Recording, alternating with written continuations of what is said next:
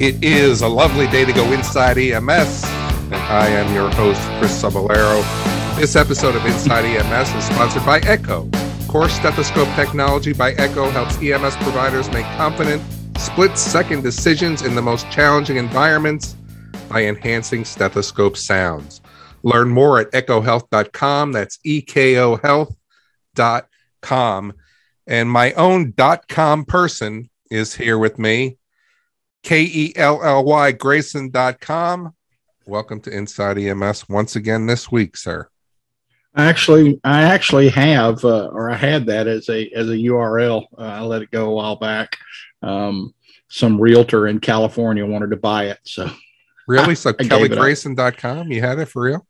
Yeah, I had Kelly. I think I still do have KellyGrayson.com. I don't have Kelly.Grayson. But I've got EMSguru.com too. You want to buy that? EMSguru.com. What are you going to do with it? I don't know. I just have it parked because they, my domain name provider offered a special on it. So, or it's EMS.guru, I think it is. So, I'm cool with that one. I'll use it for something one day. I got to tell you, you tell some riveting stories. Well, hey, I'm a riveting kind of guy. But so how was your Thanksgiving, man? You know what? I gave thanks. It was very, very relaxing. And to me, it was Thursday. I had a lot of work to do. And but it was all right, man. How about you? Your first Thanksgiving home in a lot of years of not having to work since you're on the shelf for a couple more weeks. What's going on with that? Yeah, it was a good Thanksgiving. Thankful for a lot of things. My health, most especially. I'm doing well, man. I was not ready to walk 12.4 miles in 3 days at the Texas CMS conference. I know I needed to ramp up my physical activity and get a little more exercise and build my stamina back, but that was too much too soon. So I was hurting. The dogs were barking after walking that much at the Austin Convention Center, but we had a good time. My lectures were well received. The usual. People held their lighters aloft and swayed rhythmically. Women threw their panties on the stage. Men bought me drinks. The usual. Oh, I thought the men were throwing the panties. So I'm glad you clarified that. I get confused. So let's go ahead and stop right there. Let's stop right there before we get a little bit too deep in this. But, Kelly, there has been a resurgence of vasopressors in the career field for treating shock. And it seems that it kind of comes in, it ebbs and flows, right? We're back in the flow now. But so I guess first off, and this discussion is really coming from a great article in EMS1 by Jonathan Lee, The Frontline Farm, and Understanding Prehospital Vasopressors, Dopamine, Epinephrine, and Norepinephrine.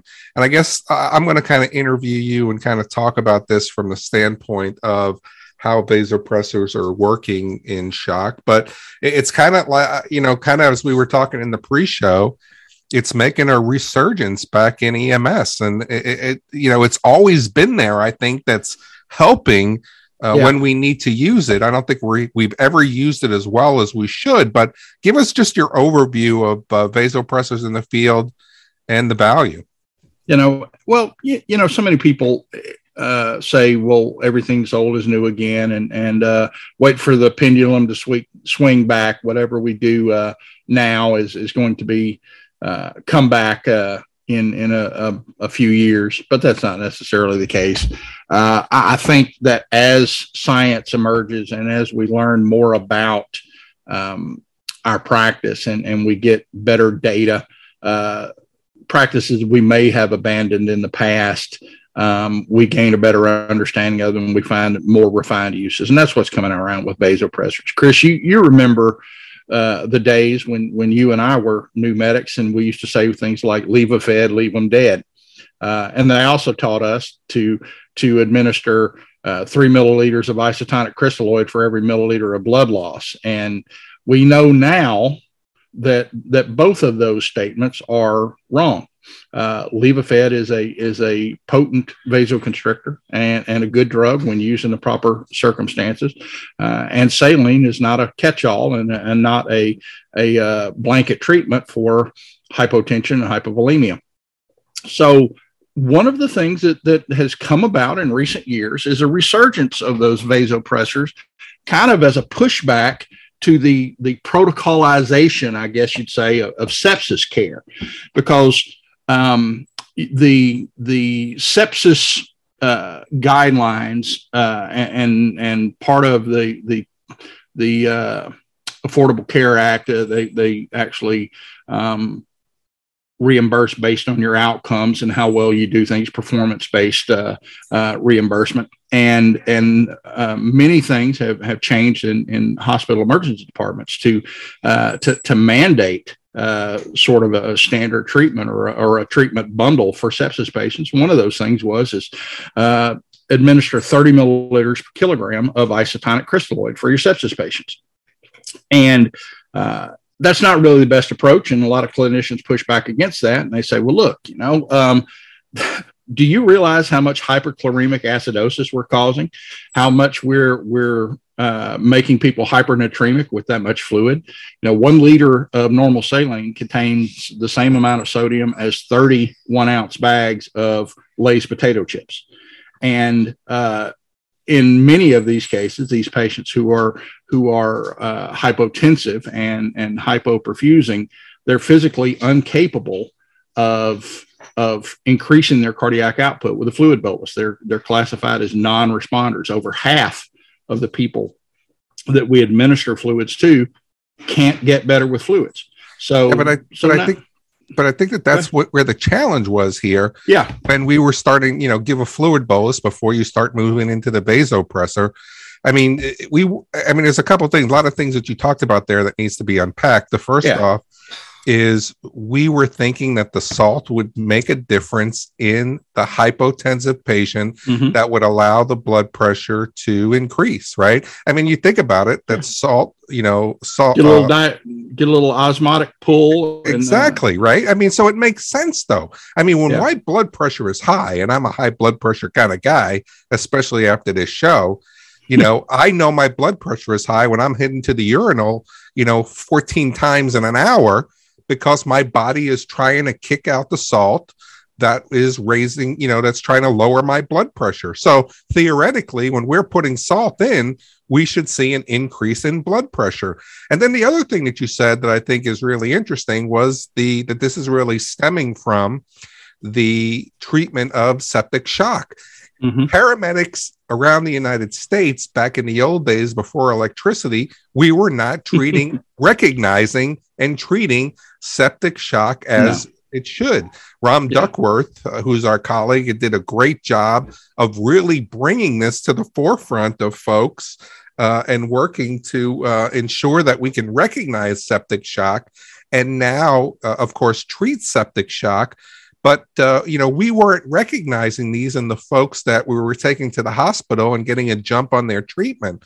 And, but this is where the vasopressors really have kind of kicked back in. When we see this and say, it kind of ebbs and flows or however you put it, we just weren't doing a good job in this treatment. But I want to go ahead and take you to the next thought here, because when we think about the vasopressors, we talk about dopamine, we talk about epinephrine, we talk about norepinephrine. I mean, these are all catecholamines, and, they have generally the same physiological effect on the body. But maybe you can kind of just talk a little bit about what vasopressors do. And I would ask you, I mean, because you have the tendency of talking at the high level.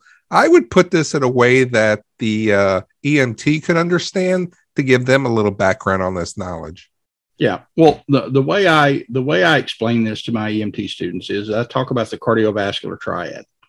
And the cardiovascular triad, you draw a triangle, and the points of the triangle are pump, pipes, and fluid. And you make the point that no matter that when a patient is hypoperfusing and they're hypotensive, the source The reason for that hypotension is one of those three things. Period. End of story. It is one of those three things. Either it is pump failure or insufficiency, and that could be rate or it could be contractility. The reason is a volume deficit. It could be blood or that could be other fluid, or the reason is inadequate vascular tone. The pipes are too big, and the proper treatment of shock is to discern the source and treat that directly. You're not going to help someone in pump failure, for example, by loading them with fluids. And the folks in distributive type shock often cannot compensate and increase their cardiac output with fluid boluses. And the three vasopressors mentioned in the article, dopamine, epinephrine, and norepinephrine, they are catecholamines. They do work in similar fashion, but some are better than others.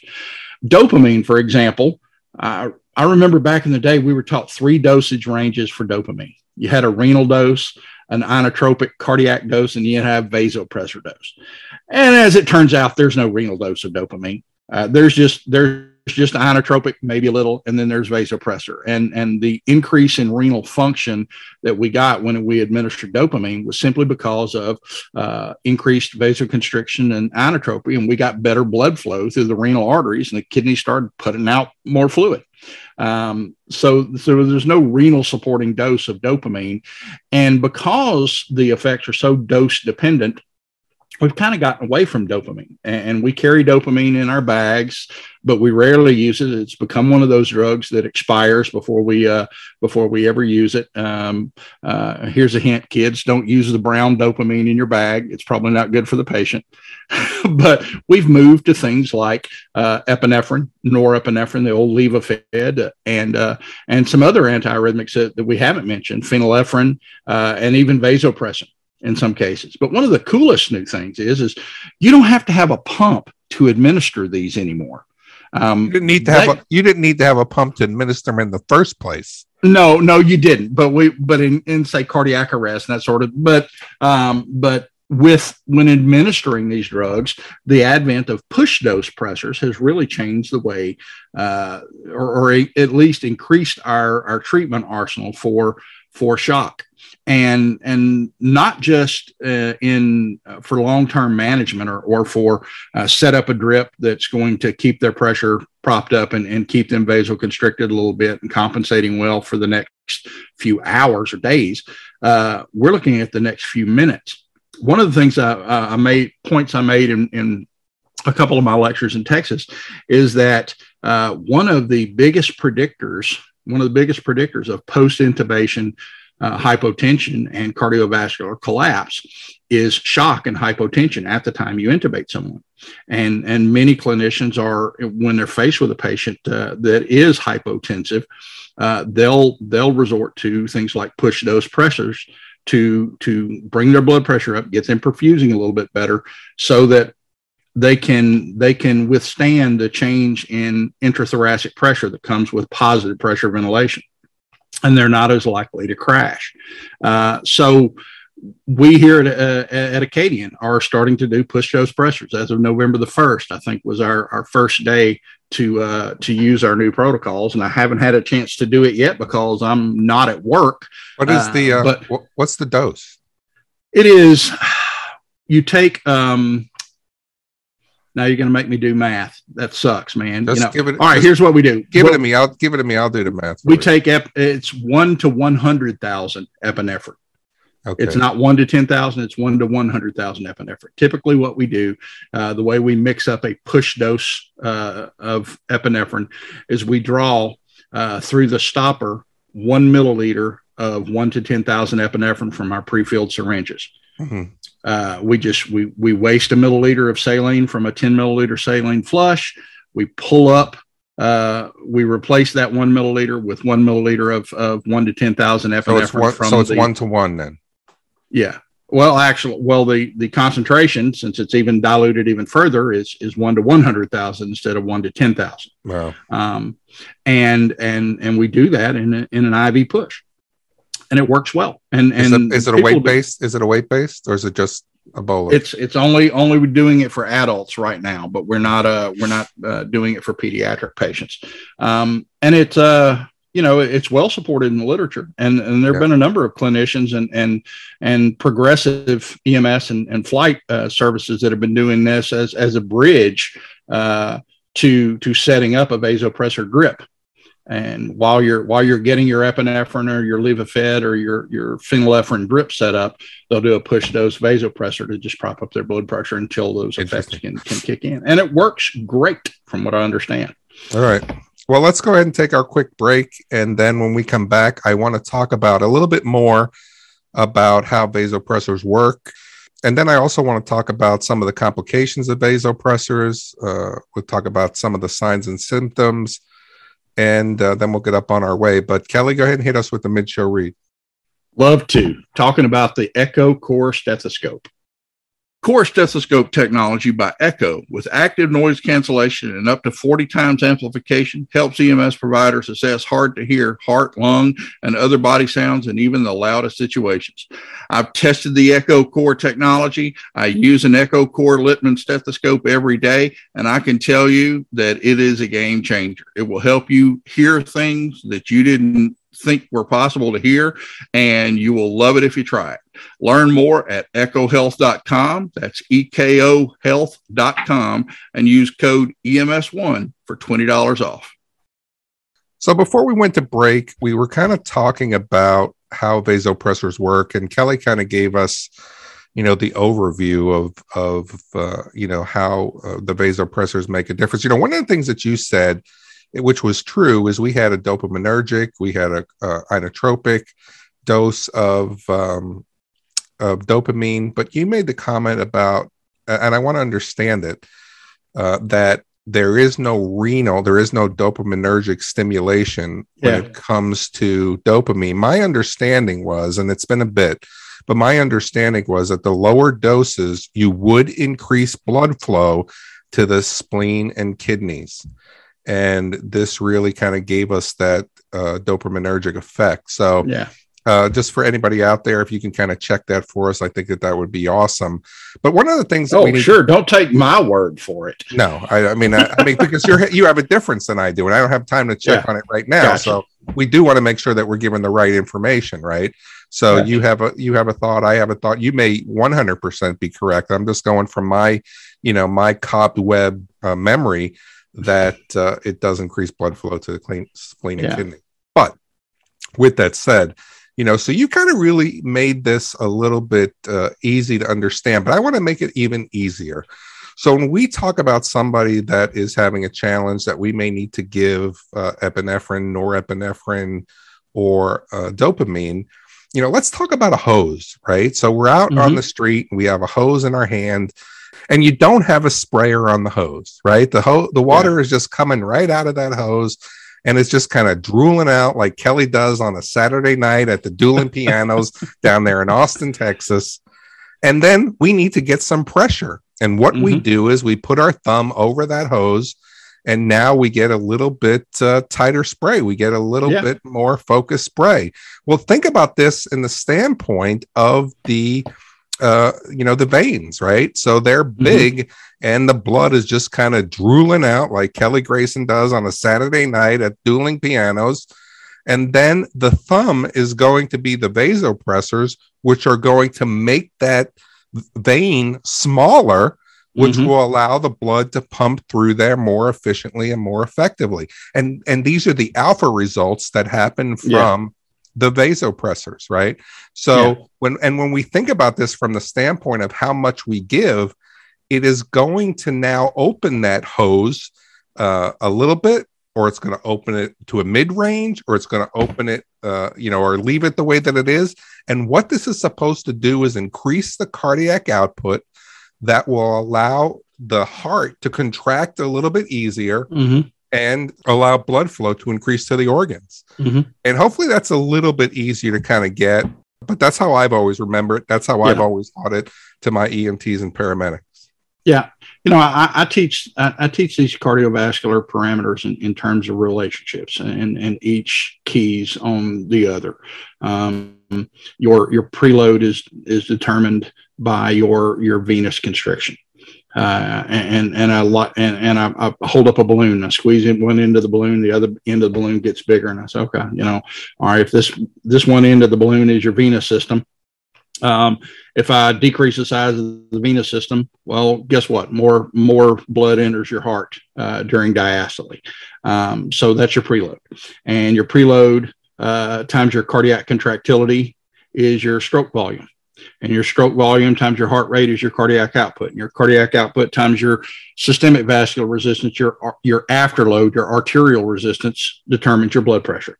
And when one of these things is insufficient, the other has to compensate to maintain adequate cardiac output. The problem is people have underlying conditions. They take medications that inhibit their ability to compensate. You've got grandma taking a beta blocker, and her heart rate can't speed up, and her contractility can't increase because she's on low pressure for her blood pressure. So when she's volume depleted, she lacks those abilities to increase her contractility. Hang on. I think what you did was really important, and we've got to be able to understand the importance of how the medication is affecting. So you just brought in this beta blocker, and you're going to kind of change the direction of this discussion a little bit. You need to break that down just a little bit easier. So when we talk about this from the beta blocker side and how it's affecting what's going on inside the body, hit them from that side, because you bring up a really important point here. Yeah, these catecholamines affect our body by stimulating the sympathetic nervous system, our fight or flight response, and they operate on cellular receptors called alpha and beta receptors. And the way I teach this to my EMT students is alpha arteries. You have alpha receptors in arteries, and when stimulated, an alpha receptor will cause that area to constrict. Beta 1, you've got one heart, and that's where you find beta 1 receptors in your heart, and they stimulate the heart rate and contractility. And beta 2, you have two lungs. And beta and two lungs, two ureters, and that sort of thing. And beta 2 receptors are found in the cells of smooth muscle, and when stimulated, cause them to relax and dilate. So you get bronchodilation from beta 2 receptors. And the way I explain the interrelationship between these things is that the parasympathetic and the sympathetic nervous system are in balance. And the sympathetic nervous system is the gas, parasympathetic nervous system is the brakes. If you want your car to go faster, you got two choices. You can press down on the gas, or you can take your foot off the brake. Either thing is going to make the car go faster. And conversely, if you want your car to slow down, you can put your foot down on the brakes, the parasympathetic nervous system, or let off the gas, the sympathetic nervous system. So when my students understand it that way, they realize that these systems trying to remain in balance, that homeostasis we teach from early on in pathophysiology, that's how it applies. And when we try to manage long-term diseases like hypotension, we take away some of these compensatory mechanisms to maintain that homeostasis. And the body can usually maintain it somewhat until some outside event occurs, like you lose a liter of blood on the ground, or you get a raging systemic infection and bacterial endotoxins and histamine release cause your container to dilate massively.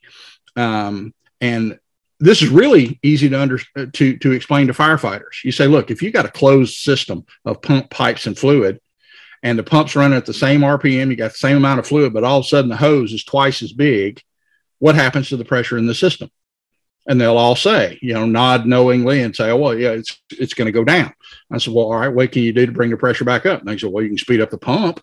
Yep, that'll work. Or you can you can decrease the diameter of the hoses. Yeah, that'll work as well. Or if there's a leak in the hose, you plug the leak and the pressure goes back up, and that sort of thing. So you put it in terms that they can understand, but we make these things about catecholamines more difficult to understand than they should be. Yeah. And they work extremely well when fluid is not your answer. So I want to touch on something just really quick. I like how you said that, and I've never heard it before. Beta 1, one heart, beta 2, two lungs. Let's put this in the context of when somebody's in anaphylactic shock. So we know that something's been introduced to the body. It's causing some challenges. And usually what is it going to affect the most is your breathing. It's going to affect your lungs. These are the beta 2 stimulation that leads to bronchodilation, right? So I really loved how you kind of gave that to them in a nutshell to say beta 1, 1 heart, beta 2, 2 lungs. And you think about it in that context of anaphylaxis, what is it really affecting? Well, it's affecting the peripheral circulation as well, because usually we'll see mottling on the face, or we'll see, we'll see challenges in the